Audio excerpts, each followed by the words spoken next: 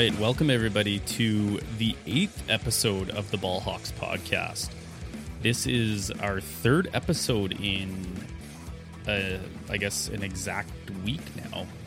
You guys asked for it. You guys asked for the extra content, and we deliver a podcast of the people, some might say. I am your host, Steve Fisher. You can find me on Twitter at ssfisher87, and I am joined, as always, by my assistant today, Baloo or Bagheera. I couldn't remember who the actual sidekick is. Christopher. Let's go with Kenneth Phillips. What's happening, dude? Hi, Steve. I'm guessing that's a no as well.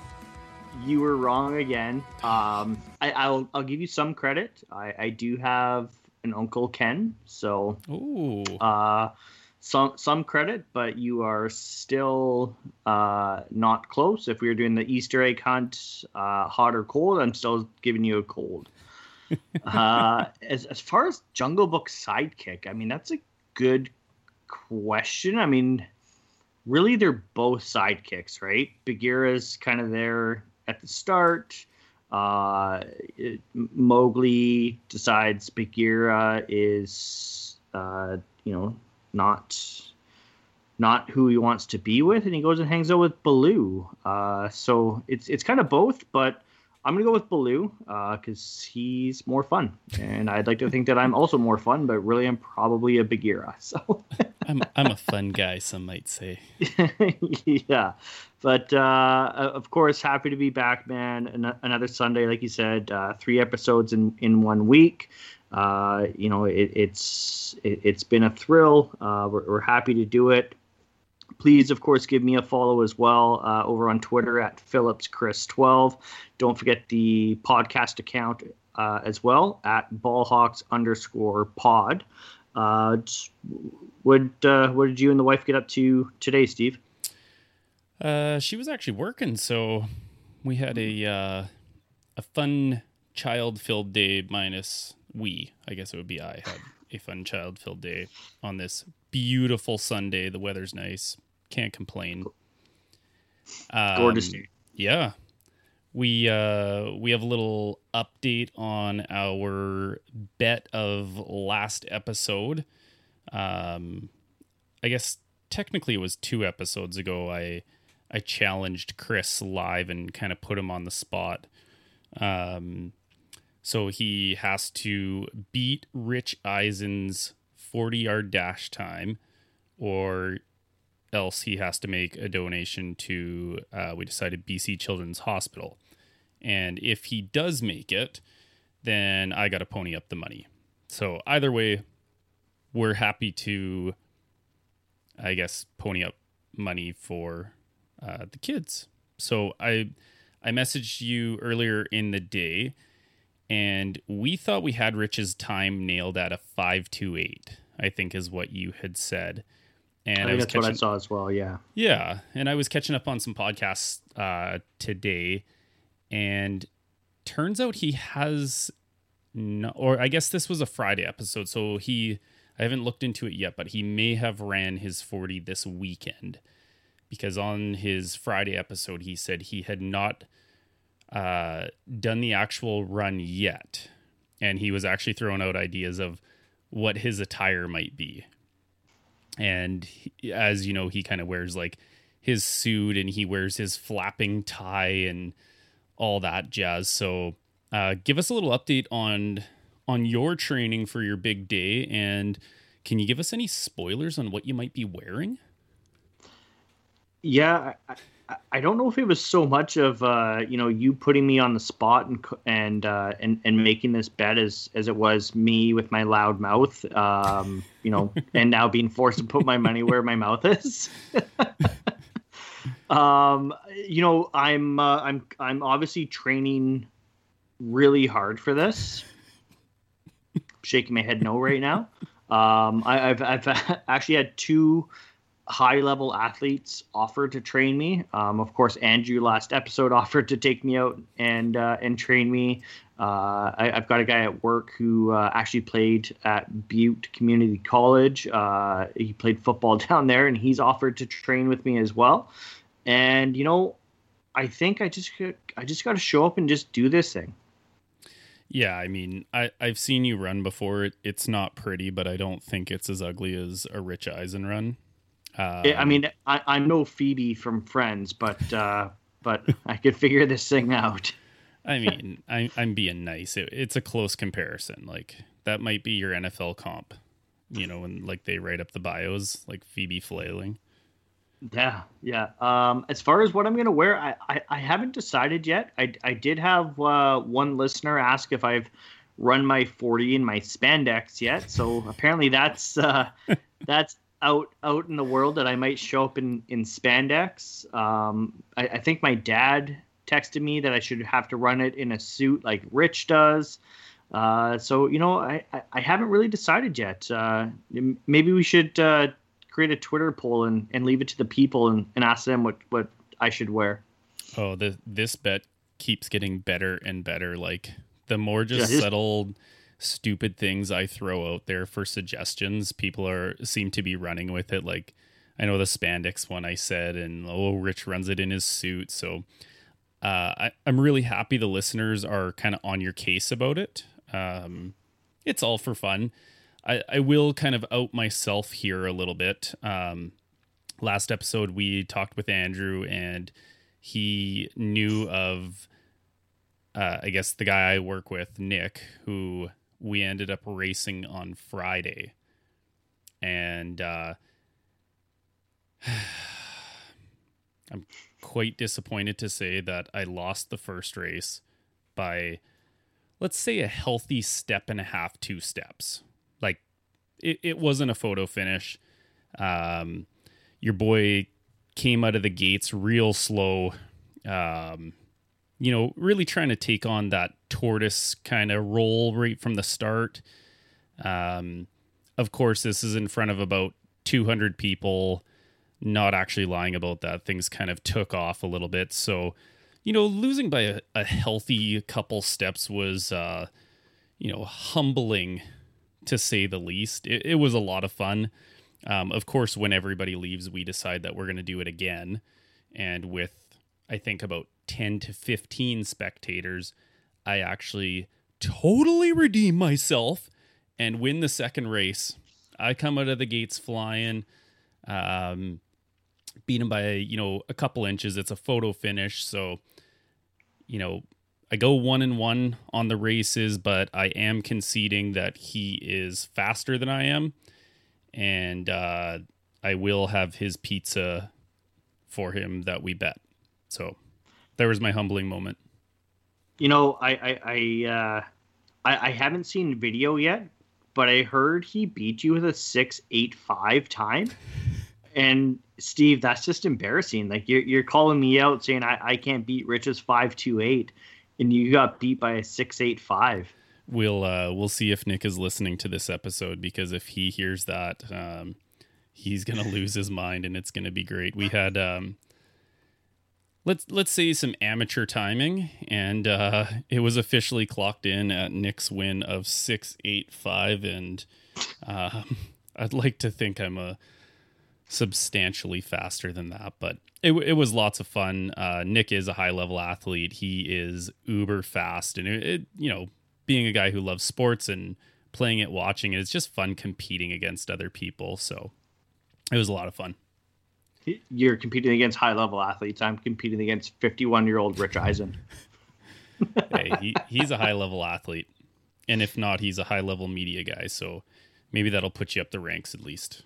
He's higher levels on probably all things when compared to me. So I'm just here to have fun, guys. That's right. Okay, let's start a little NFL news. We kind of debated even doing this episode because, well, not a lot has really happened in the last little bit here, but there's a couple things that I think are kind of fun topics to touch on.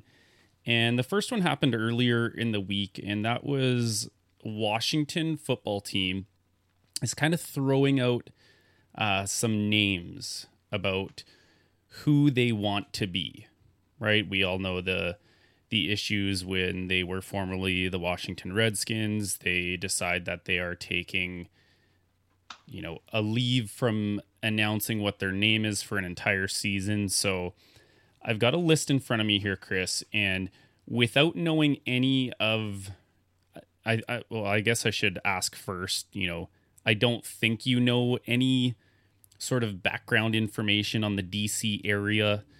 Yeah, he's shaking his head no. Nope. I don't really know the yeah, I don't really know the background or like what some of these names might entail, but if you had to pick one of these names for the franchise, which are you picking? So we've got the Aces, we've got the First City Football Club, or FCFC for short. We've got the okay, we'll take that one off the board. The Archers, the Beacons. This one's been floated around a lot. The Red Tails, the Razorbacks, the Defenders, and yes, they are floating around football team to permanently be the Washington football team. Any of those kind of get you excited for a jersey or anything? No. Those are all, I mean, the Washington Defenders sounds like an XFL team, maybe even a arena football league. That not a fan of that one at all. Honestly, of the choices that you presented there, like Red Tails is okay. I know when they ditched the Redskins moniker, and before they had announced that they were just going to go as the Washington football team, I think Red Tails was the one that was kind of circulating the most as far as, like this is what they should go with or will go with. And there was a few, I think, logos and even mock-ups done up for the Red Tails. I think it's something tied in with the I don't know, Army, Navy, something along those lines. There was a couple other ones I saw out there. Now, of course, these names are all being leaked because they're sending out letters to their season ticket holders with randomly generated names. So each season ticket holder could end up with a different list of names than another season ticket holder, and asking, and they're polling them to get the answers, right? Wow. I did not know that. That's weird. Yeah, and I mean, part of me is questioning, and this is probably just the the conspiracy side of me being like, is this maybe just a smoke screen and they're polling their season ticket holders knowing that these are all these names are going to leak out, knowing full well they have something tucked aside already and they have their new name picked out for next season? I don't know. That's, again, just that's a conspiracy theory. It's probably something for Andrew's podcast, not our podcast. I was just gonna say let's hit up ATT and see what they can come up with. Yeah, but I wrote down a couple other ones that I saw floating on the internet that I didn't mind. We had the Washington Renegades, which is okay, but I'm pretty sure the Ottawa team in the Canadian Football League, wasn't there an Ottawa Renegades at one point in time? Yeah. So I do kind of go back to that, and they weren't very successful. So hey, you know what? It'll fit really well in Washington then. And then of course the Razorbacks, isn't that what the new Ottawa team is in the CFL? No, Ottawa's the Red Blacks. Razorbacks. Oh, the Red Blacks. That's right. Razorbacks is Arkansas. Right. Yeah. Okay, then we got to take that out. You can't copy another team. Right, yeah. And then Washington Warriors. Warriors is such an over... There's too many pro sports team names with the Warriors. It's just overdone, right? Like, it's overplayed. It's overdone. You hear it all the time, like the Warriors, beer league hockey team name is the Warriors. Like, it's just, it's not... I don't know. Nothing against again, the West Kelowna Warriors. Yeah, exactly. Right. Like, and again, it's on my list of good names, but I still don't think it's a great option. Of the three that I have written down here, this one actually I think would be really good is the Red Wolves. Oh yeah, I heard that one kind of floated around a lot. I want to say at the start of last year it was floated around quite a bit. Yeah, it was. I know. Well, I know a former player of theirs, Will Compton, was kind of getting behind the Red Wolves because he was a former player, and then the podcast that he's on, they refer to their listeners as Wolves. So he was kind of jumping all over that and getting that one circulating. There's a lot of really bad options too, though. Yeah, like the First City Football Club. The FCFC, or they also, I saw one, the Washington DC Football Club, so DCFC, equally bad. Like imagine whoever's sitting in these boardrooms probably making like, a healthy, good six figures and then some. They're sitting down there. There's like 15 of them, of course, in one boardroom, and they're like, "How about the FCDC?" And everyone's like, "Yeah, wow!" Like they all stand up and start clapping and like, yeah, it's like, how did you even think of that? I don't know. I just started putting letters together, and all of a sudden, it just came out. Like, man, we got to get John Arrays over here. Yeah, there's just like I said, I do think that this is all smoke and mirrors. I think Dan Snyder's got his new team name picked out already. Yeah. It takes time to create logos and merchandise and branding, jerseys with Nike. Like, there's so much that goes on behind the scenes in regards to actually creating a new team name, that if they're just now sending out team names to season ticket holders with the intention of having a new team name in place for the 2022 season, I just don't buy it. I think they've already got something picked out. They're already working on logos. They're already working on word marks and branding and all of that stuff. So I don't think we end up seeing any of these names. Yeah, that's a really good point. If I agree, if they have a name for 2022, or I guess 2021 season, they definitely have it picked out already. Or else, if they don't, then they're probably going another year as the football team, most likely, before they actually get the branding going. So they've already picked it out, or, they're just, maybe they've started it now and they're going to play this next season as the football team still. And who knows, maybe that's the team name. So they don't have to like rebrand everything. It's already kind of out there. They've got all of this stuff with Nike. Dan Snyder could take the cheap route and just say like, oh, well, that's what our fans, have associated with for the last couple years, and we're starting to like it. They have already announced this upcoming season they are playing as the Washington football team again for one more season. Oh, at least. That. Yeah. That's already been, I don't know. I don't want to say written in stone, but that is confirmed. They have already said that they are doing that. So this is all for the 2022 season. But you're right. I honestly, what's wrong with the Washington football team? I hate it. It's really? Stupid. It's boring. It's lame. It doesn't say anything about your team. It's like it's like generic name of all time. There's no more generic of a name than you can get for that. Like, think to other sports. We are the Vancouver hockey team. Wow. Creative. So are the rest of the league.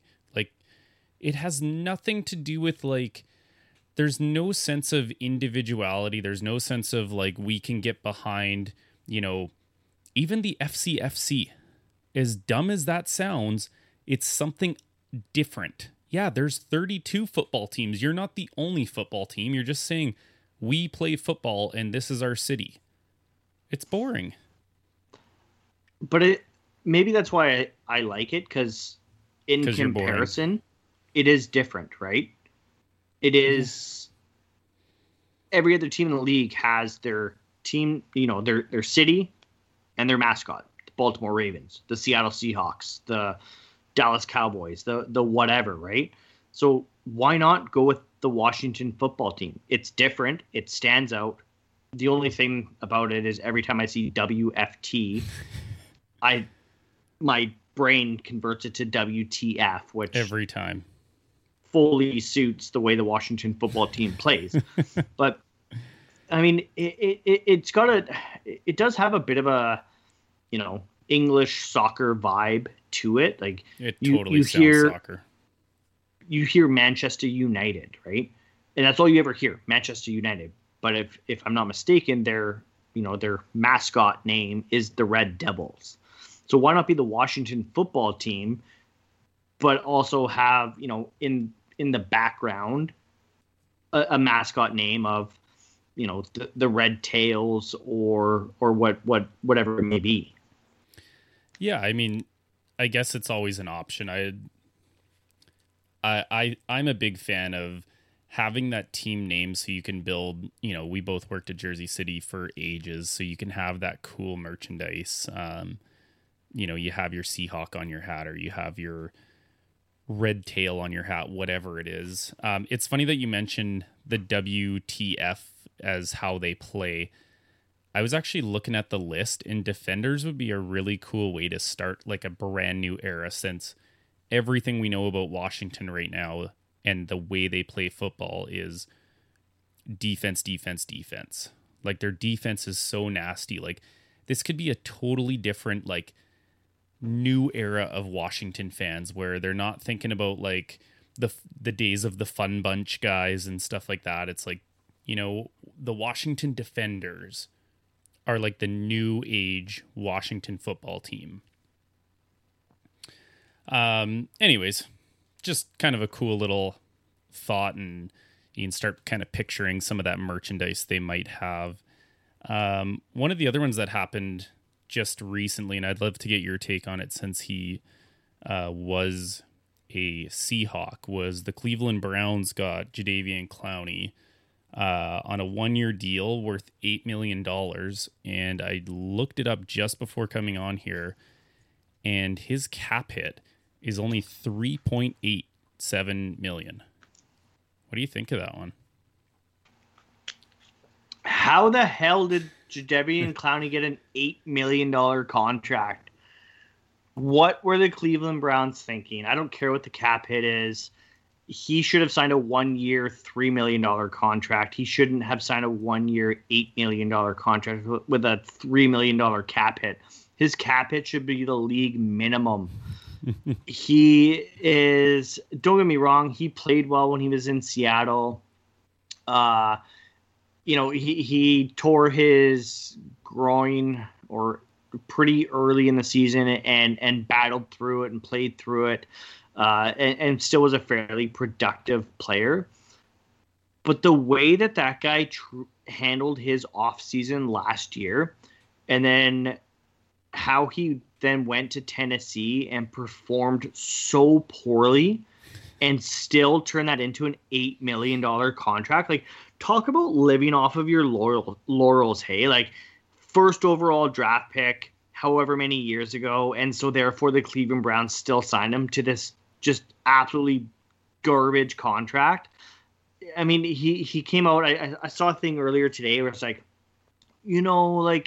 I just never really felt comfortable in Tennessee, and I just didn't quite feel comfortable in the system or feel comfortable physically.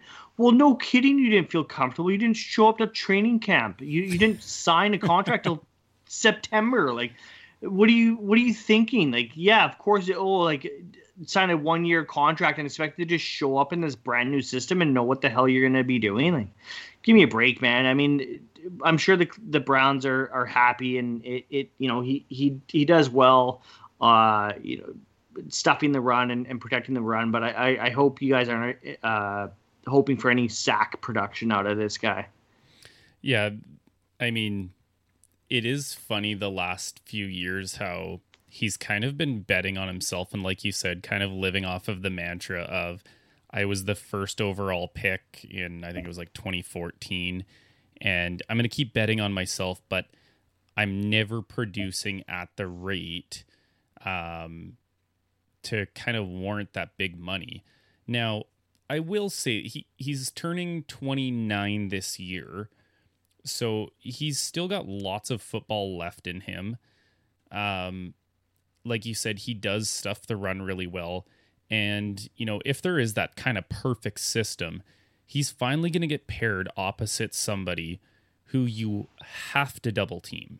And a couple friends of mine, we were chatting about Clowney, and I think he was one of the top 5 highest double team like rate in the NFL.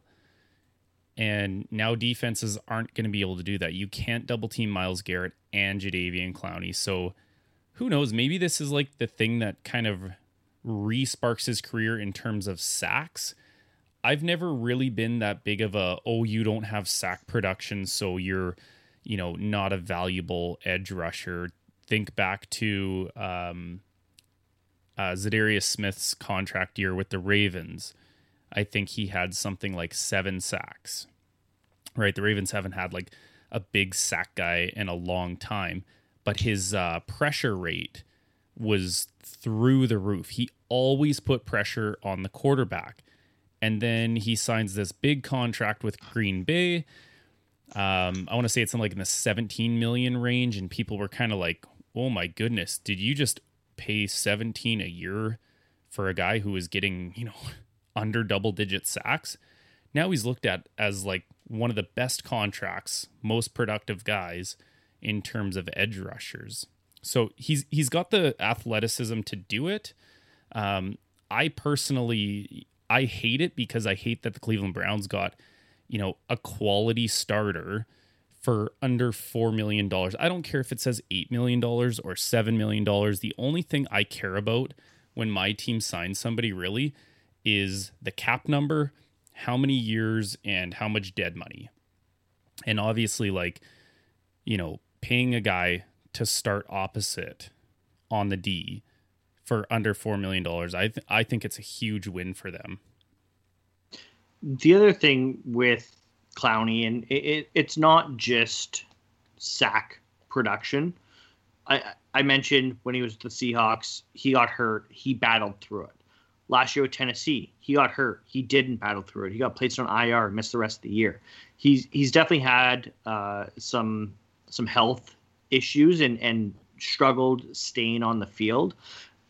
I know when I saw, I think it was last week when there was talks that he was going to Cleveland for a visit, and I was tweeting at Ted, and Ted was like, well, like that'd be great, pairing him with Myles Garrett and blah, blah, blah, blah, blah. I said, yeah, enjoy it for the 4 games a year that you actually have both guys healthy, because Clowney has struggled. And I mean, they did sign Tack McKinley as well, so maybe they use Clowney and Tack as rotational guys so that they're not getting hurt and they're not missing large portions of the season.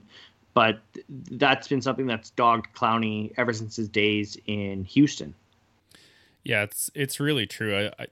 If he stays healthy, if Tack stays healthy, if Garrett stays healthy, that is a scary, scary front 7. I know they just lost Sheldon Richardson.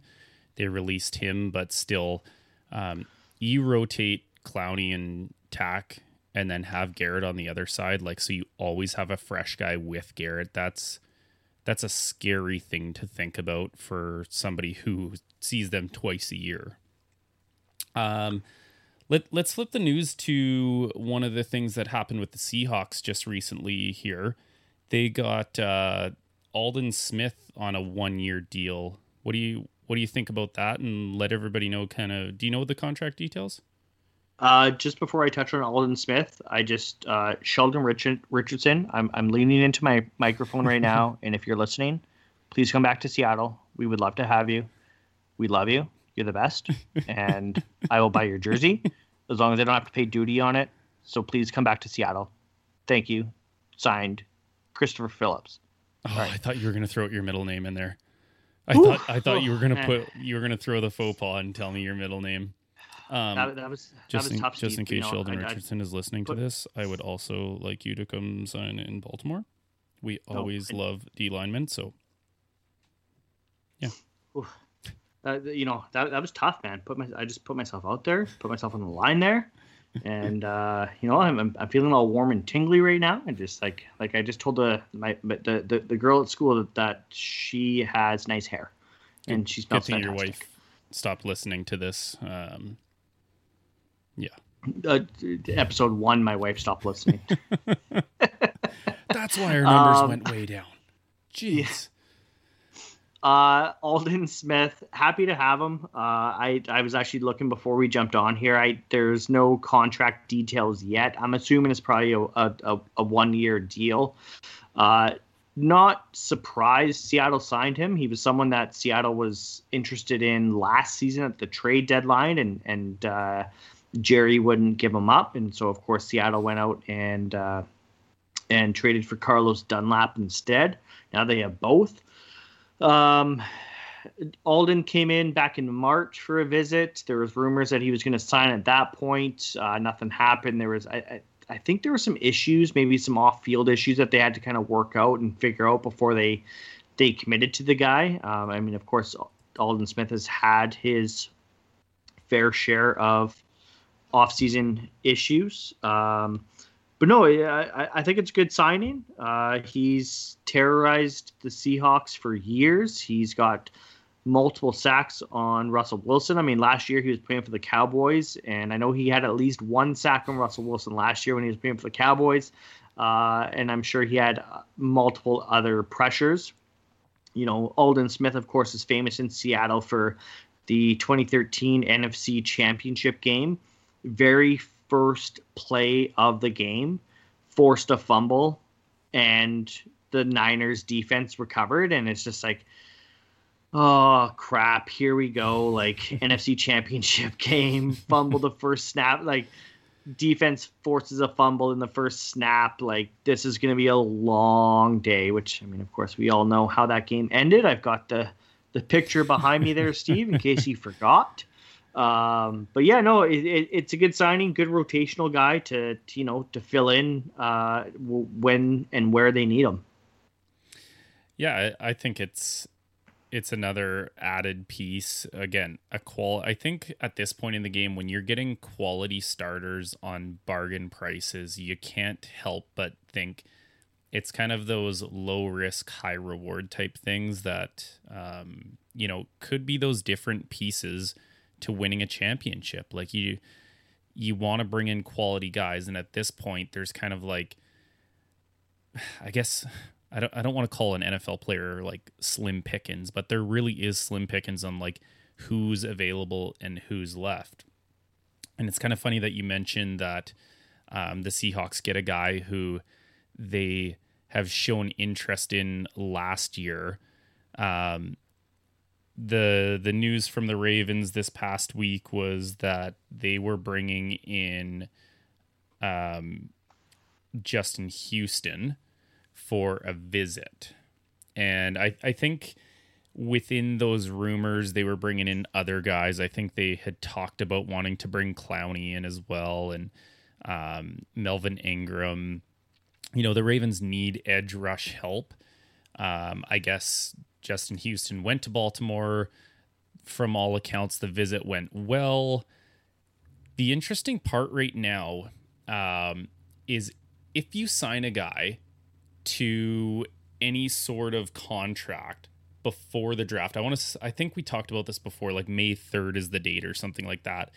They do count against your compensatory picks, which the Ravens are like the top 1 or 2 teams in the league for getting comp picks since they've been given out. So it was kind of funny on Twitter. The fans were sort of, I want to say, hesitant to celebrate or hesitant to say, you know, let's sign Houston.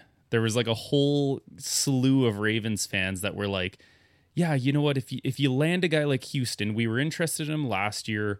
We need edge help. This is a guy that's still productive in his later years. He's not going to cost you a lot of money. If that means you lose one of your comp picks from Matthew Judon or Ngakoue, so be it. You know, you lose that 4th round comp pick, but you solidify the guy coming to Baltimore. And then on the other hand, you have the crew that is like, well, what if you're able to sign him May 3rd and you get the comp pick? So it's kind of like having your cake and eating it too. Obviously, it comes with the risk that, you know, a team like Cleveland comes in and they say, hey, we like you. We want to sign you right now, right? They either don't care about the comp picks or their free agency rundown doesn't negatively impact what those comp picks are. So I'm kind of, I love extra picks. We talked about how they're kind of like a lottery ticket, even a 4th rounder. That's where the Ravens have found all of their productive edge rushers in the last like 15 years. So would I like to have Justin Houston? Absolutely. Do I want it to be on May 3rd? Absolutely. Is it going to happen? That's the waiting game to see. It's one of the more nerve-wracking things. Like, the draft can't come fast enough. And then after the draft, it's like, okay, let's start shoring up a couple holes here. Let's get Houston. Let's get this guy because it doesn't count anymore. And that's, I saw a lot of similar conversation happening over on Seahawks Twitter in regards to Aldon Smith of, you know, the Seahawks were interested in him in March, didn't sign him then. They're bringing him back in for another visit. You know, do they actually sign him this time, or do they wait now until after May 3rd due to the comp picks? And that's, I mean, with a guy like Justin Houston, like, I'm sure you don't have it handy there, but, you know, Matt Judon, Yannick Ngakoue, like, how many sacks did they have last year? Because Justin Houston had 8. Yeah, I don't actually have the number in front of me, but I want to say that would either be at the top or very, very close. Like, the Ravens just have never, you know, other than Terrell Suggs in his prime years, getting to, I can't even remember what it was, like 18 or 19 or something like that. They haven't really had a guy that has just stood out as like the sack leader of their team that gets double-digit sacks every time. And part of it is because of their defensive scheme and the defensive coordinators that they've had over the last like 10 years. They do it in very like creative schemes. So you'll have, you know, Marlon Humphrey at corner. He will have like 4 sacks in a season. You'll have like a safety have 3. You'll have a nose tackle with 2 or 3. Like, it's just one of those complete team efforts where you look across the board and you're like, wow, like, they've got a lot of guys with very little sacks.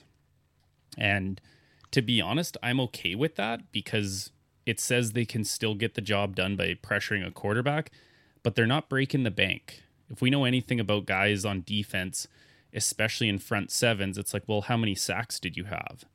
Oh, you only had 5 sacks. Well, we can't pay you that much. So you're either getting bargains. Yeah.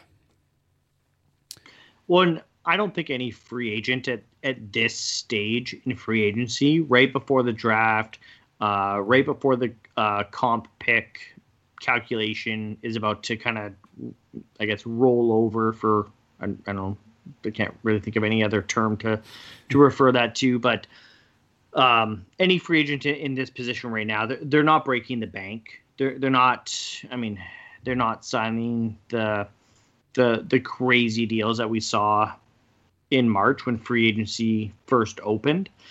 But why not give up a potential comp pick for a guy like Justin Houston, who did produce 8 sacks last year, who has shown that he can, even at these later stages in his career, still produce it at a high level. So now maybe you don't need to worry about a guy like Marlon Humphrey getting those sacks, and you can use Marlowe to, drop back in coverage more and do those sorts of things, right? Having a guy that can come in off a DB blitz is great and all, but if you can get the pressure from your front seven, then your defensive backfield can do what they need to do as well. Yeah, I mean, I think for any viewer that's not a Ravens fan, I think you'd have to watch a bunch of Ravens games to truly understand why they're okay with that. The unpredictability and the blitz rate of that defense is what makes it so good. Not only that, they've got, a secondary that's, I think they're actually the highest paid secondary in the entire NFL. And it's because they are asked to do things like, corner blitzes. They're asked to drop back in coverage. They're asked to stop the run and things like that. So Wink knows that he can call upon a guy to do that kind of stuff. So I wonder if that kind of factors into, what we do want Justin Houston. I think if the comp pick formula ended right now, I think you would have seen a contract already. I think they like him. I think they want him. I just think there's always something in the back of their mind that says, well, what if we get him and the 4th round pick? I mean, think about some of the guys they've gotten in the 4th round and later. They've gotten guys like Matt Judon. They've got guys like Pernell McPhee, Zadarius Smith, like guys that are still producing to this day and are high-level players. So it's like, okay, worst case scenario, we still get our 4th round pick. And we have to pick up another edge rusher that's not named Justin Houston. So I guess there's a little bit of comfortability with being okay if he decides to go. Okay, we kind of got something for you guys here. We decided we were going to take a trip down memory lane. And what we're going to start with, Chris, is why did you, or I guess maybe the better question would be, how did you become a Seahawks fan? We asked this to Andrew on our Friday episode there, how he became a Lions fan. He didn't have maybe the greatest story, but thought we'd take a little trip down memory lane on a couple things here. So tell everyone how or why did you become a Seahawks fan? Yeah, it's a very common question for our guests. I know we asked Ted the same question, and Ted's response was because he got a really crappy Bernie Kosar poster. Yeah, that's one of my favorite stories. I got a poster, so I became a Browns fan. Between Ted's Bernie Kosar poster, Andrew's love for Beverly Hills Cop, my story honestly is not much better. I started cheering for the Seattle Seahawks in probably around that 2002, 2003 age or years, somewhere around there anyways. I mean, I watched football before that, never really had a team.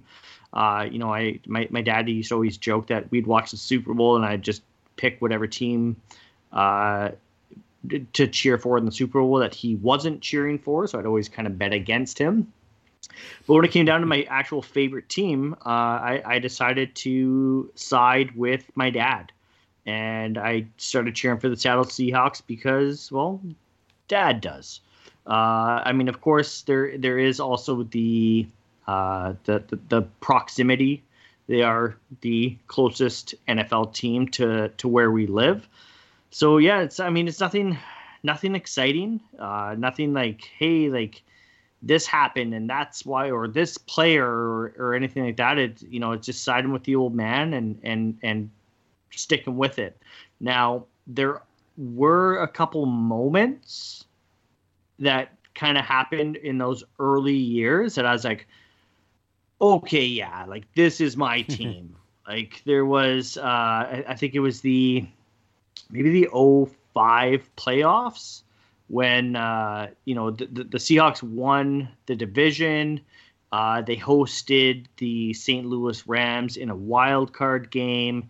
It was a close battle the entire game. The Seahawks drove the field. They were in position to score the game-winning touchdown. It was fourth down, last option, like seconds left on the clock. Matt Hasselbeck throws the ball to Bobby Ingram in the end zone. Bobby Ingram, super clutch. He's going to catch everything. Drops the ball, and it's just like, oh man, like, and like being a Vancouver Canucks fan, I was like, I know this pain, like I recognize this. This is so familiar. Like these are my guys. Like this team that just gets your hopes up just to like late in the game drive that dagger through the heart. Like, okay, yep, this is my team. And then of course there was Matt Hasselbeck in the 2003 NFC wildcard game. And this is very, very early. Like, this is one of my first actual football memories. They're playing the Packers in the wildcard game, and everybody knows this moment. As soon as I say it, Steve, I'm gonna see the smile on your face. Overtime, Seahawks, Packers, playoff football. Seahawks win the coin toss. Matt Hasselbeck leans into the ref, not knowing that the ref's mic is on, and says, "We want the ball, and we're going to score." And right away, I was like, oh, my God, like, let's go. Like, this is it. Like, I love this guy. Like, just so, like, man, like, well, 2003, I would have been like probably 16, 17 years old. And 16-year-old Chris was like just super overconfident. And I was just like, I love this. And then, of course, Matt Hasselbeck throws the pick six and in overtime, season over. So there's been a couple of moments that, that have kind of stuck out that I'm like, yeah, okay. Like I definitely made the right choice here. But at the end of the day, I was just following my dad. That's so funny. It's interesting that you say, I don't have a cool story, and Ted says he doesn't have a cool story. Andrew says he doesn't have a cool story. It seems very common that not many people have a cool story as to why they pick their team. It's kind of like this, random, but maybe it's sort of like, well, I followed my dad. And to you, that's kind of like a not cool story. But to me, maybe that's like a cool story. It was like, my dad never really watched a whole lot of NFL football. So, I didn't necessarily pick up my team from him. It's just interesting how people think like, oh, this isn't a cool story of how I got into my team. Because I too do not feel like I have like this groundbreaking cool story as to how I picked my team. And it's essentially, never watched a ton of NFL football as like a kid.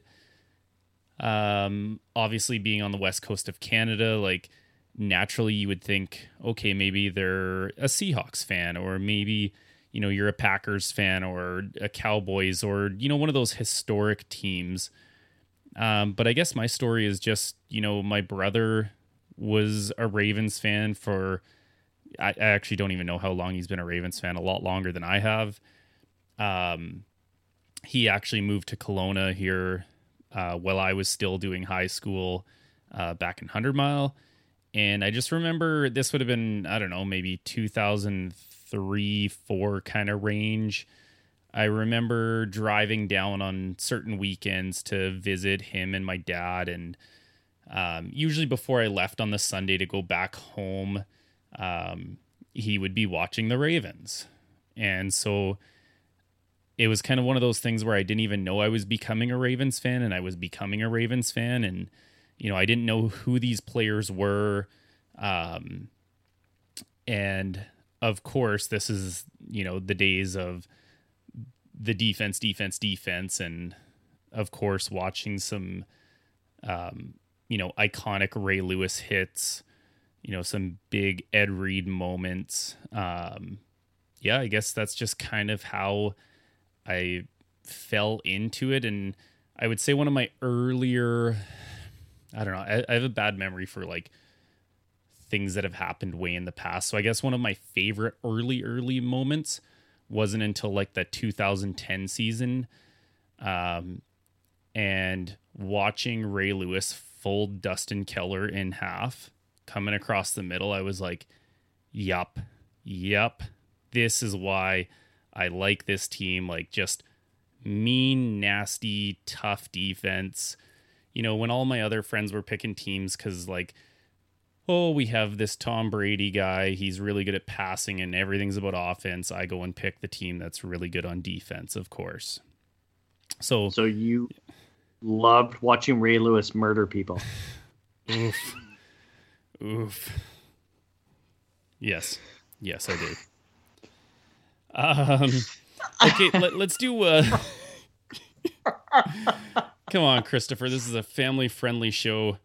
We don't talk about homicide theories. You want to do that? You go over to the ATT podcast. It was never proven. Now, I mean, you mentioned about like not having a cool story, but and like, you know, like how like, yeah, like it doesn't seem cool to me, but like, you know, at the end of the day, like you sided with your dad, you sided with your brother, you know, with the Ravens, and like, because I guess at the end of the day, like it's just cool to have someone else that you know to cheer for the same team, right? You have that person that you can be like, on a Sunday, you can text your brother and be like, "Oh my God, did you see that?" Or like, or whatever, you know, may have happened in the Ravens game. And like, I know, I mean, it happened tonight with the Canucks game. My dad and I were texting back and forth and talked about the Canucks game. And we do the same during football season. We text each other during the Seahawks game. And, you know, we're both very similar, and we discuss about how pissed off we are about how poorly they're playing, even when they're winning. So that aspect of it is really cool. Where like, you know, yes, I'm lucky to be in BC and be surrounded by a lot of Seahawks fans. But at the end of the day, I know I've always got that one person that I can text and be like, "Hey, Dad, like, did you see this? Did you see that?" And you can do the same thing with your brother. So that aspect of it is super cool.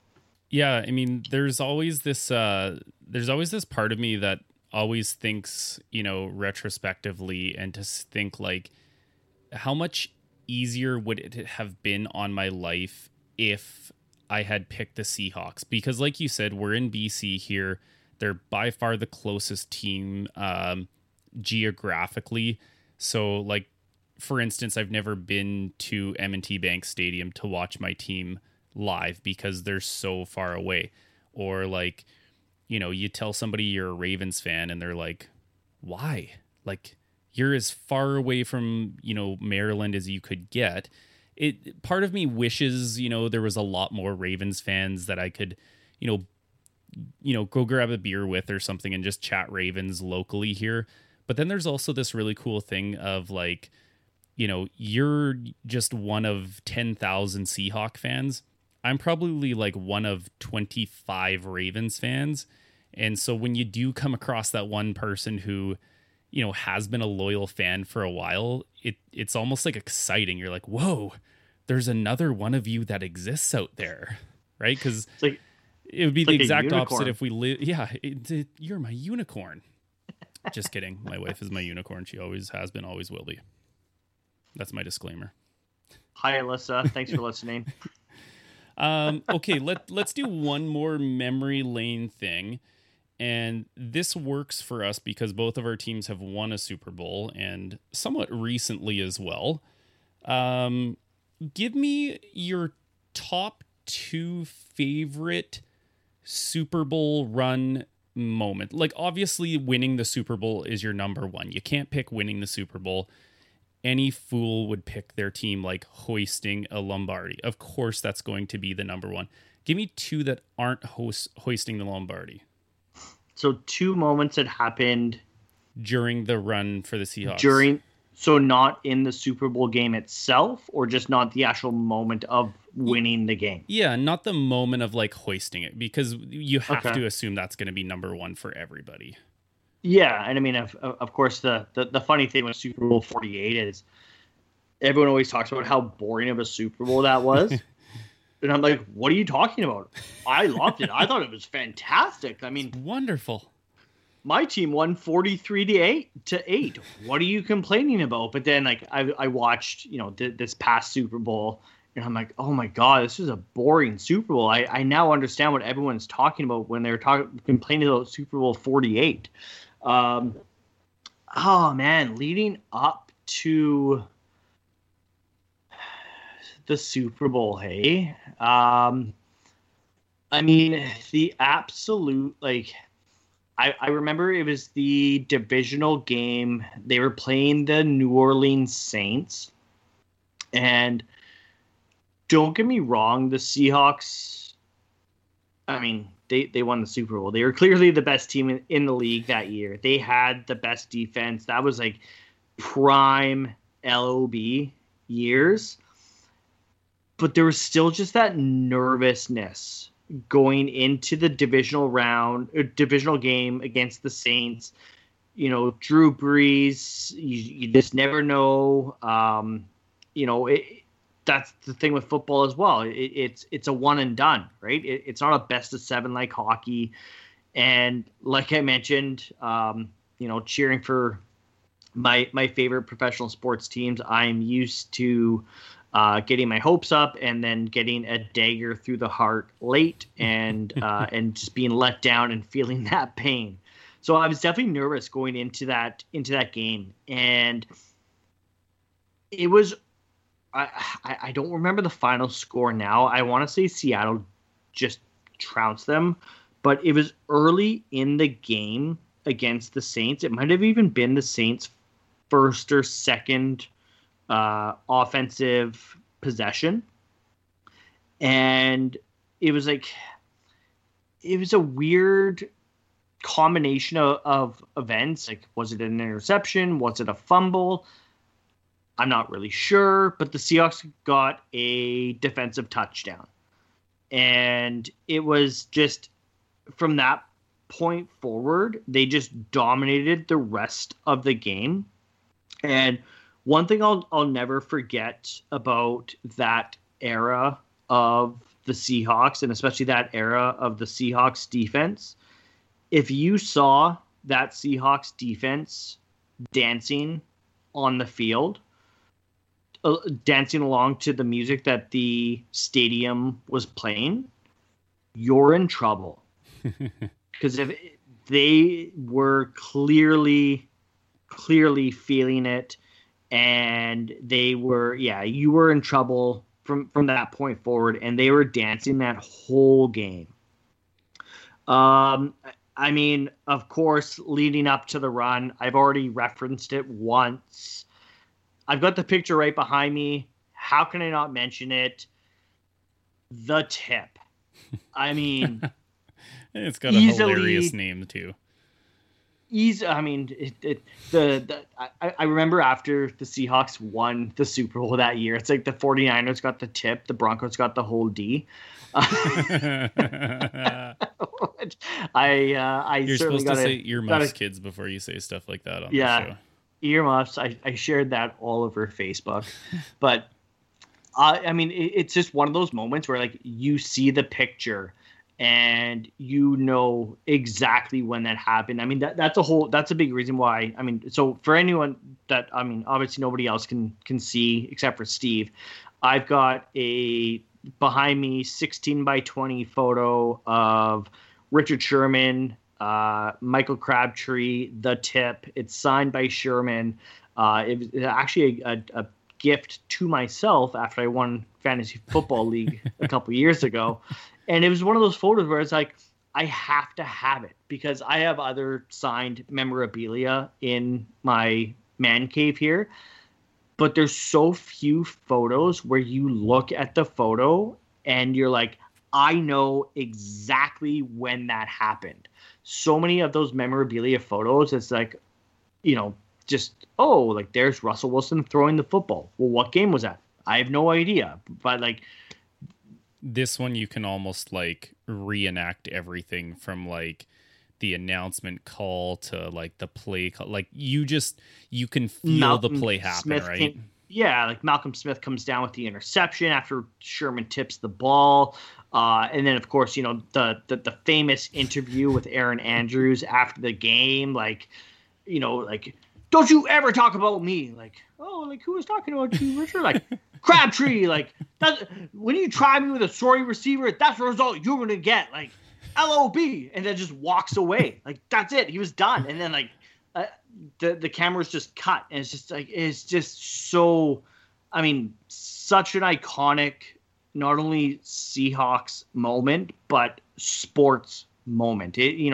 Everyone talks about practice. And actually, it was funny. I was watching Ted Lasso with my wife last night, and we're pretty late into that series right now. And he started going into the Allen Iverson practice rant, and as he's saying it, I'm saying it like I'm reciting the lines before he even says it. My wife looks at me and she goes, "How do you know this?" Because, like, we've never watched this show before. I'm like, it's Allen Iverson talking about practice. And Richard Sherman, Michael Crabtree, don't you ever try me with a sorry receiver like that is right up there for me with talking about practice. Yeah, because it's one of those things where you it's an iconic NFL moment or NBA moment because it's not your team and you still remembered it. Like, I remember the tip, and I remember him losing his mind on Aaron Andrews, who was basically like, dude, why are you coming at me with that? Like, tell me who you're talking about. Or, yeah, like, I was never a Philadelphia 76ers fan, but we all remember, like, practice. Practice? How the hell am I supposed to make my teammates better with practice? Right. I'm the MVP of the league, and we're talking about practice. Not the game I love. We're talking about practice. So, like, that's how you know those things are iconic, when it's not your team and you can recite the entire thing verbatim, basically. Yeah. And that's the funny thing with the whole Aaron Andrews interview is that, like, a lot of people kind of gave Sherman a little bit of crap about that, saying, like, oh, like, he's coming at this female reporter, like, all hot and whatever. And it's like, but him and Aaron Andrews actually have a really good relationship. Yeah. And I think she tweeted right after being like, no, like, we're all good. Like, I understand, like, Sherm was, like, caught up in the moment, and, like, he gave her a hug. Like, I think it was before they even started filming, he, like, walked up to her and gave her, like, a bear hug. And then the cameras went to them, and he started his interview. And it's one of those things where these on-field reporters, I think, to Aaron Andrews' credit, she's smart enough to understand, like, whatever I get right now, this is going to be, like, full adrenaline rush response. Like, for better, for worse, whatever it is, like, you could almost tell, like, it obviously caught her off guard, but she was, I don't want to speak for Aaron Andrews, but it didn't look like she was offended or felt attacked or anything like that. It was just like, yeah. And it really interesting that you picked that. I obviously assumed you would, given the picture there. My two from the Super Bowl run, when we talked about doing this sort of trip down memory lane, there was just so many to choose from. And it's so hard without kind of like the backstory of it. So for anybody who doesn't really know the Ravens Super Bowl run on their second Super Bowl title, the year before, they were playing New England in Foxborough, and New England was obviously the team to beat. The Ravens were one of those few teams that had their number on the road. And, of course, being stupid, younger version of me, your team is marching down. There's almost no time on the clock. And Flacco throws a pass to Lee Evans, and Lee Evans catches it in the end zone. And stupid, naive Steve starts celebrating and is so amped up. And, like, all my hopes and dreams are out in the open to get absolutely crushed when the ball gets popped out because he basically lets his guard down. I'm still, you can tell that I'm a little angry about this still to this day as a grown adult. Anyways, so no worries, young Steve, right? No worries, because guess what? It's a chip shot of a field goal. How many times have we heard that? We'll kick the field goal. You know, we've been right in this game. There's a chance to win in overtime, and Billy Cundiff shanks it so far. Like, it's not even close. I want to say it was like under 30 yards, and it is not even a close field goal. Not even remotely close. And I just remember being the most devastated, to that point that I ever had. So, of course, when they're on their Super Bowl run, they're playing Peyton Manning. They're on the road in Denver. We're down by a little bit, and new intelligent me decides that I'm not going to get my hopes up with whatever's going to happen in this game. And this game is referred to as the Mile High Miracle, because out of nowhere, Flacco, in his, Bambi-like movement in the pocket, somehow gets away from the front seven of Denver, which is ridiculous at the time, and he chucks up the miracle. And there is no business that the defenders should be pushing in at all. Like, the game is over if you just even let Jacoby Jones catch the ball and tackle him, but you let him get behind you, he scores it. The Mile High Miracle, I think, is probably number one on most Ravens fans' list. It's just, I can remember everything about that play, and I frequently watch it to remind myself, like, good things can happen to you, Steve. They can. And my one, it kind of fits with this whole theme of, like, not getting your hopes up, but then getting your hopes up, and kind of the roller coaster emotion of being a fan. My number one memory is actually when the lights go out in the Superdome. And of course, Terrell Suggs said it best. Good old Roger Goodell just can't let us have one. And of course, at this point, the Ravens are blowing out the Niners. It's not even a close game. Dumb Steve came back for this game, and he said, "It's over, baby. It's over." And sure enough, the lights go out, and still young Steve decides that, you know what? Get your hopes up, because it's over. There's no way they can come back. And of course, the Niners, after what is it, like the 38-minute delay, start marching back, and old Steve decides it's a good time to turn your head away kind of moment. Like, I gained so many gray hairs that game watching them come back. It comes down to the final stand on the goal line. We all know this is Ray Lewis's last ride. It's like this movie script kind of ending. And of course, as fate would have it, Michael Crabtree also does not catch the final pass on the final play of that game. He, kind of pushes Jimmy Smith down, and kind of like this offensive pass interference kind of move. And I'm losing my mind. I'm like, why are they not throwing a flag for this? And then in that same second, he doesn't catch it. And I'm like, I don't care about the flag. We just won the Super Bowl. Yes, here we go. Crabtree's really, really good at not catching the ball. Yeah. And then Baltimore went and got him, shortly after that.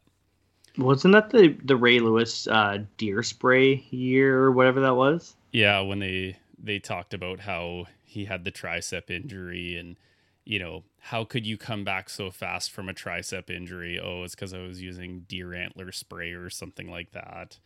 Yeah. I never got too far into that story. I mean, you look at his apparel in that moment, and he's got like robo arm. He was like one of the first people to wear that, like, Don Joy knee brace on your arm. And he just looks so badass. That was when, you got to have like the full blacked out visor, and you could have like the Chris Canty kind of like Bane looking face shield, and of course he had one, and Terrell Suggs had the same thing, and they just looked so nasty. It was so awesome to see. So I have to ask, when your team, final whistle, zeros on the clock, confetti's going, what was your reaction? Yeah, the interesting part about that is, I'm also a Canucks fan. I'm a Blue Jays fan. I remember obviously when the Jays won, but I was so young that I didn't really understand your team winning. It's kind of, it's something you always think about, like, how would I react when my team won?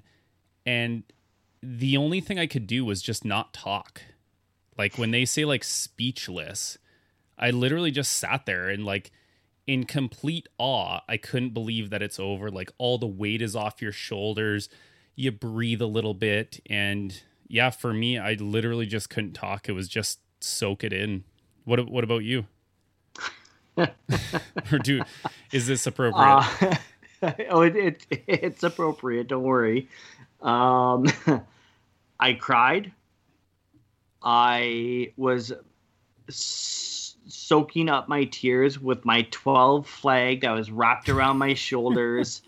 I was chugging champagne from a bottle. Like late in the game, I mean, like I said, the Seahawks, there wasn't really any question pretty late in that game that they were winning that game. It was no so 34-3. Yeah, we had a cheap bottle of champagne in the house, so I shoved it in the freezer to cool it down, and late. So after they win it or whatever, and I'm grabbing the red Solo cups and I'm passing out champagne to all the guests. We had a house full of people. I had a salad bowl full of Skittles. I don't know if I still have the photo on my phone, but like I had just the most ridiculous amount of Skittles, which actually I grabbed after the game was over. I grabbed a handful. I ran out my front door and I threw them out in the front yard, and was chugging champagne from the bottle, crying. After everybody left, when the game ends and the ad hits and it's just like, Seattle Seahawks fans, your team just won the Super Bowl, and like go to Sports Illustrated now and order all this merchandise or whatever. I ordered 2 by accident because I was so drunk that I forgot I ordered the first one. That after everybody left, I ordered a second one, and my wife's like, "What are you doing?" I was like, "I'm just ordering like this Sports Illustrated, blah blah blah blah blah." And she's like, "You already talk? It's okay." She's like, "You already did that." I was like, "Well, I just did it again, I guess." Oops, and like Ted was still at Jersey City at that time, and I remember texting Ted and being like, "Put me down 2 of everything." Like I was just like, just over the top, like, oh my God, I can't believe my team just did this. Like a team that I cheer for just won a championship. Honestly, it makes all the losing sense a little more bearable. Super Bowl 49 notwithstanding, that hurt at the moment, but I'm over it now. Yeah, man, just unbelievable. Like I honestly I don't even remember the trophy ceremony because I mean, I was just hammered. B, I was crying through it. And also I would like to add in, because I know my wife's not listening anyway, so she's not going to correct me on this, but my daughter is actually a Super Bowl baby.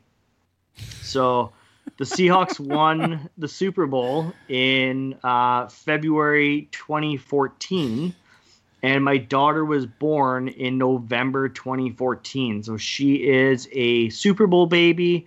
And again, my wife's not listening to fact check me on that one, and so I'm right. Oh my goodness! I hope your daughter never has to hear about this. Or poor child. Let's be real. Like I just said, I was so drunk, I was crying through the trophy ceremony. My daughter wasn't conceived that night. No. It's kind of funny that you mentioned like you know, crying through it, and I feel like that's a lot of people's reactions in the time, and I feel like it happens more the longer you're with a team. Like, I've always felt like if the Canucks were to ever do it, I've been watching hockey since before I could talk. When the Ravens won the Super Bowl, I'd been watching the team for, let's call it 10 years, which is quite a bit of time. It's a long time to cheer for a team. I can't say I was like a hardcore fan where I'm going to do a podcast about my team or anything like that. But the Canucks, that's been decade after decade after decade of just losing. That's definitely one that I could see myself just finally breaking down. And that's where the slogan we've been going back to, flags fly forever. Because in that moment, it doesn't matter how bad your team is for the next 10 years or heck, until you die. It doesn't matter because you've won at least one. You got to be a part of one. And that's why that moment is just so overwhelming. And ironically, our two guests that have been on have never and quite possibly never will feel that for their two teams. Just thought I'd get one more kind of dig in there of Lions and Browns fans. Okay, we have a little treat for you. We're going to do a little bit of role reversal where I am actually going to host our third down segment today, and Chris gets to be the guinea pig. So I'd messaged Chris before this, and I said, okay, cool, let's jump on the pod tonight. You got a third down? Nope. I said, okay, I'm going to do one. And so Chris has no idea what we're about to do, and it's quite ironic that he brought up the Allen Iverson soundbite, because today's third down segment is famous NFL post rants. And just NFL. Just NFL. So it's a little bit of a shorter one. I've got 4 matchups for you. Hopefully you've heard all of these, and hopefully you're not going to pull Steve and football movie blunder. So what do you think? Are you ready? Don't worry. The only real football I don't watch is college football, and ready as I'm ever going to be. Third down. All right, here we go. So this actually got inspired because just recently, I think it was early last week, Bill Belichick is on his game already. He throws out this recent gem. He's talking to a reporter. The reporter goes, "Hey, Bill, how are you doing?" And in his Bill Belichick kind of monotone, "Good, how about you?" The reporter goes, no complaints. And the reporter is about to, go on with what he was going to say. And again, in his very monotone Bill Belichick, but snide ways, he goes, "That's good. We don't want to hear them anyways." And just, he, as much as I've hated the Patriots over the years being a Ravens fan, I absolutely love the way he deals with the media. He is so cutthroat and he is so underhanded, dry, funny. So the first match is actually going to be a Bill Belichick one to start. And I've actually called this matchup the repeater. So in a famous Bill Belichick one, he gets asked a bunch of questions about a loss. And, he kind of just says, "We're on to Cincinnati." And they keep prodding him. "We're getting ready for Cincinnati. We're on to Cincinnati." So that's the first one. And this is going up against one that you will know very well, which is Marshawn Lynch's "I'm just here so I don't get fined." And my favorite one about that is right at the very end, the reporter almost gets him and goes, "Hey, my daughter would just like a little quick shout out if that's cool." And he sort of smiles at him and says, "I'm just here so I don't get fined." So you got Bill versus Marshawn. That's the great great matchup. If I remember correctly, too, the Belichick thing. I mean, it became a bit of a internet sensation, and it's something that you see probably even still to this day, where it's just like, we're on to Cincinnati, or we're on to the next team, or whatever it may be. And then of course, I mean, Marshawn, that was the lead up to Super Bowl 49. And of course, Marshawn is he's a quiet dude, like, unless he doesn't want to be. Like, Marshawn talks when Marshawn wants to talk. Otherwise, he's just like, doesn't want to have anything to do with the media, right? Like, if it's, I'm just here so I don't get fined. And there's a couple of moments where the media almost got him, and he just looks at me and goes, you know why I'm here. Yeah. And that was, I mean, people, I think, still quote the "I'm just here so I don't get fined," and I don't care if you call me biased. I'm going Marshawn on this one. Yeah, I kind of assumed you would go there, but for good reasons, that I would say that was probably my winner too. I mean, it was Super Bowl media week. How do you not go with the guy during Super Bowl media week, just avoiding the media? Yeah.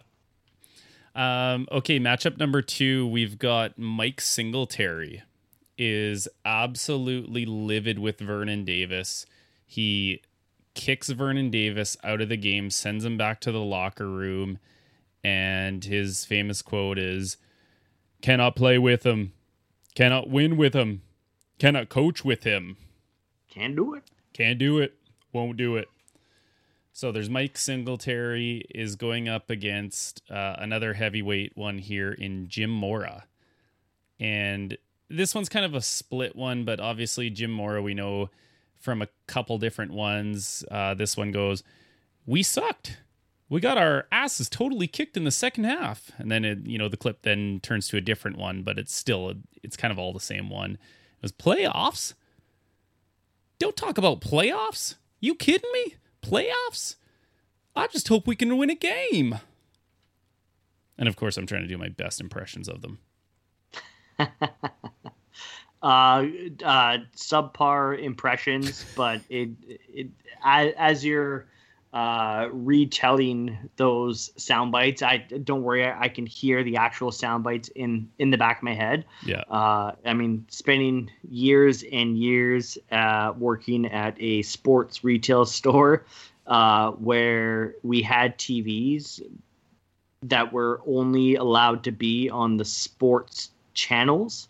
I have heard both of these sound bites numerous times, and it is absolutely Jim Mora. Like, it has to, like, playoffs? I just want to win a game. Like, just the look on his face, everything about it. I think didn't they win that game too? Like, with that soundbite, like, I'm pretty sure they won that game. I just love how high his voice goes on it. Yeah, it's absolutely has to be Jim Mora. Yeah, that's a good pick. The next one is a little bit of a... I feel like this one's a little underrated. Now, I don't actually know the background to these ones. We got Herm Edwards, who is coaching the New York Jets, and it's, "You play to win the game. Yeah. You don't play just to play it. You play to win the game." And that's going up against the feud between Shannon Sharpe and Ray Buchanan. I'm not sure if you remember this one, where Shannon Sharpe is just like, they are mad at each other. And he goes, "Is he my friend? No. Did I view him as a friend? No. Do I like him? No. If I see him in a snowstorm, his truck broken down, mine is going perfectly, would I pick him up? No." So you got Herm Edwards versus Shannon Sharpe. The Shannon Sharpe one sounds vaguely familiar. I don't know that one as well.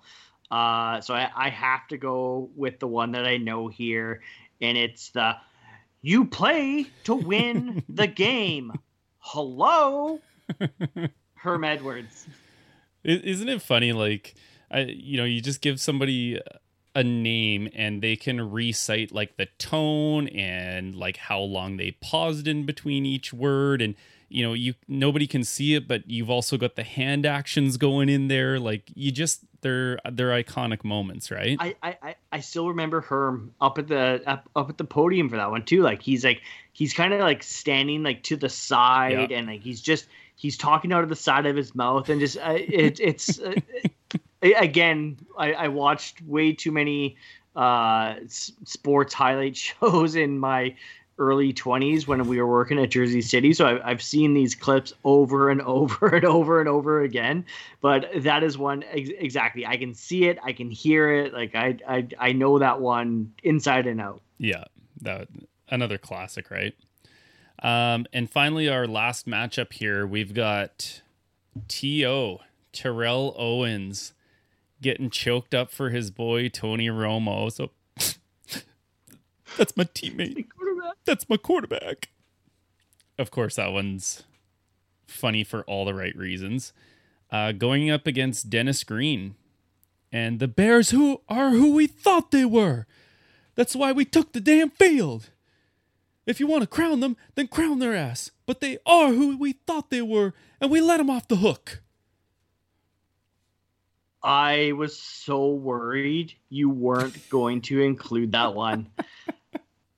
The Dennis Green one, believe it or not, that is one of those sound bites I remember when it happened. I could tell you exactly where I was and what I was doing when that sound clip happened. That was from I think it was the 2006-2007 season.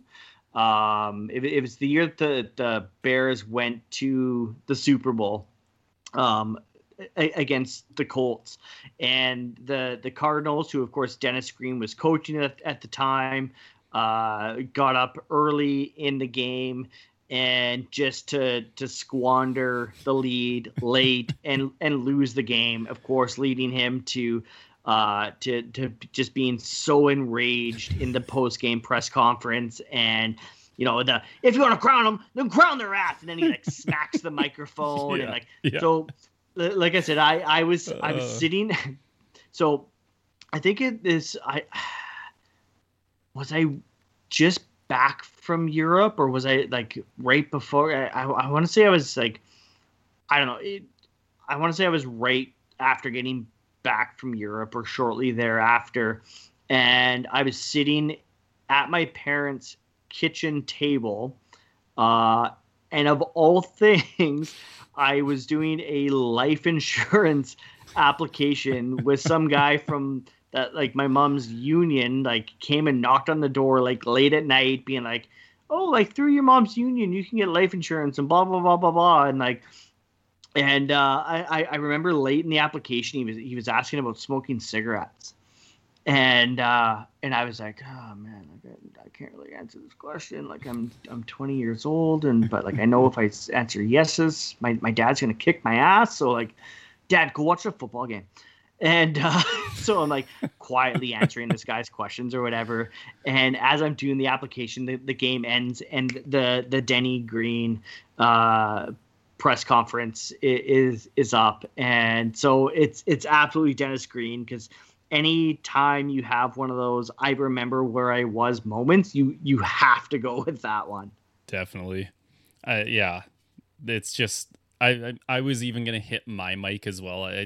Trying to save the audience their eardrums, but it's just so funny. He is that enraged where he hits the mic and you think like, okay, you know what? He said his piece, he's gonna leave, and then he just keeps going. Like he's still yelling into this like half decapitated mic now.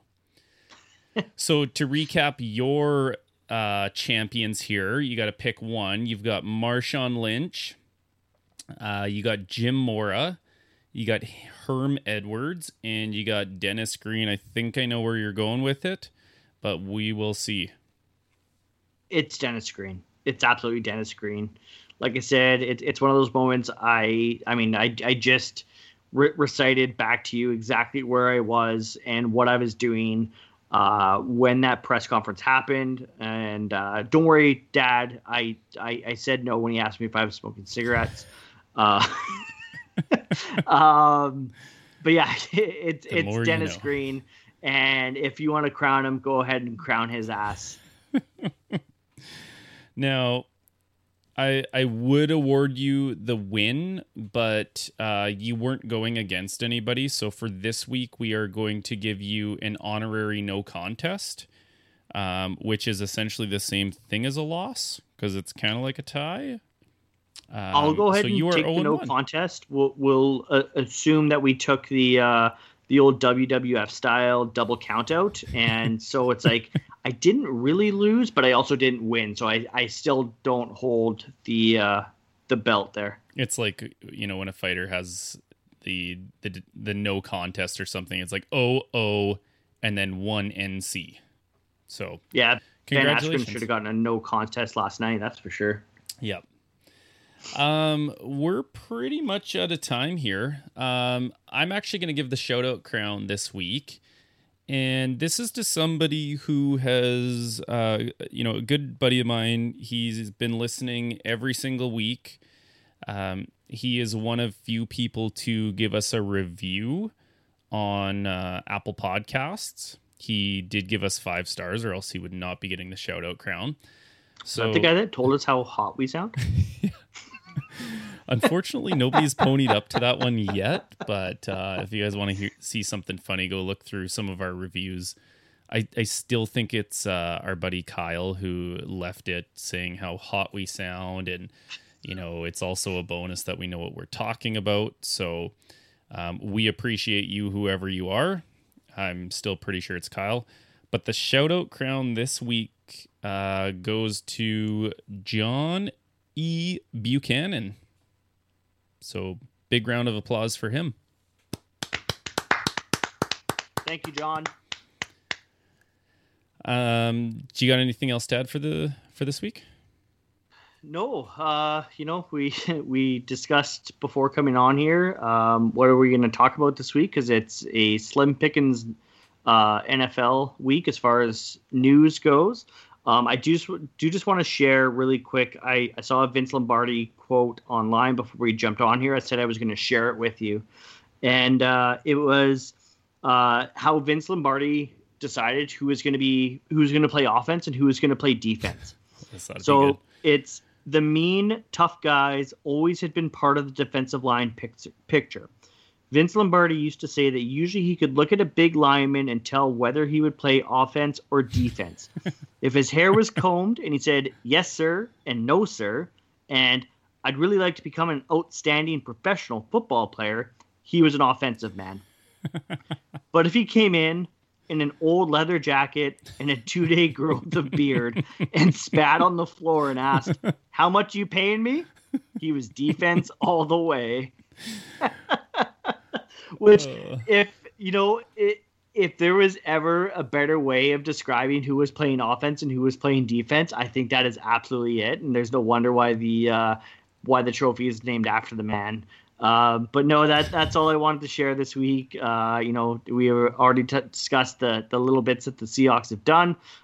Please, go follow us over on Twitter at ballhawks_pod. Please listen to the podcast. We're on Apple. We're on Spotify. We're on Amazon. Like wherever you listen to your podcast, we're there. Please make sure you rate, review, subscribe, give us those 5 stars, and interact with us on Twitter. Tell us what you want me to see, or what you want to see me wearing when I run my 40. And of course, as always, every week, guys, go Hawks.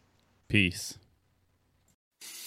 I'm Matt Kundle, host of the Sound Off Podcast, the show about podcast and broadcast.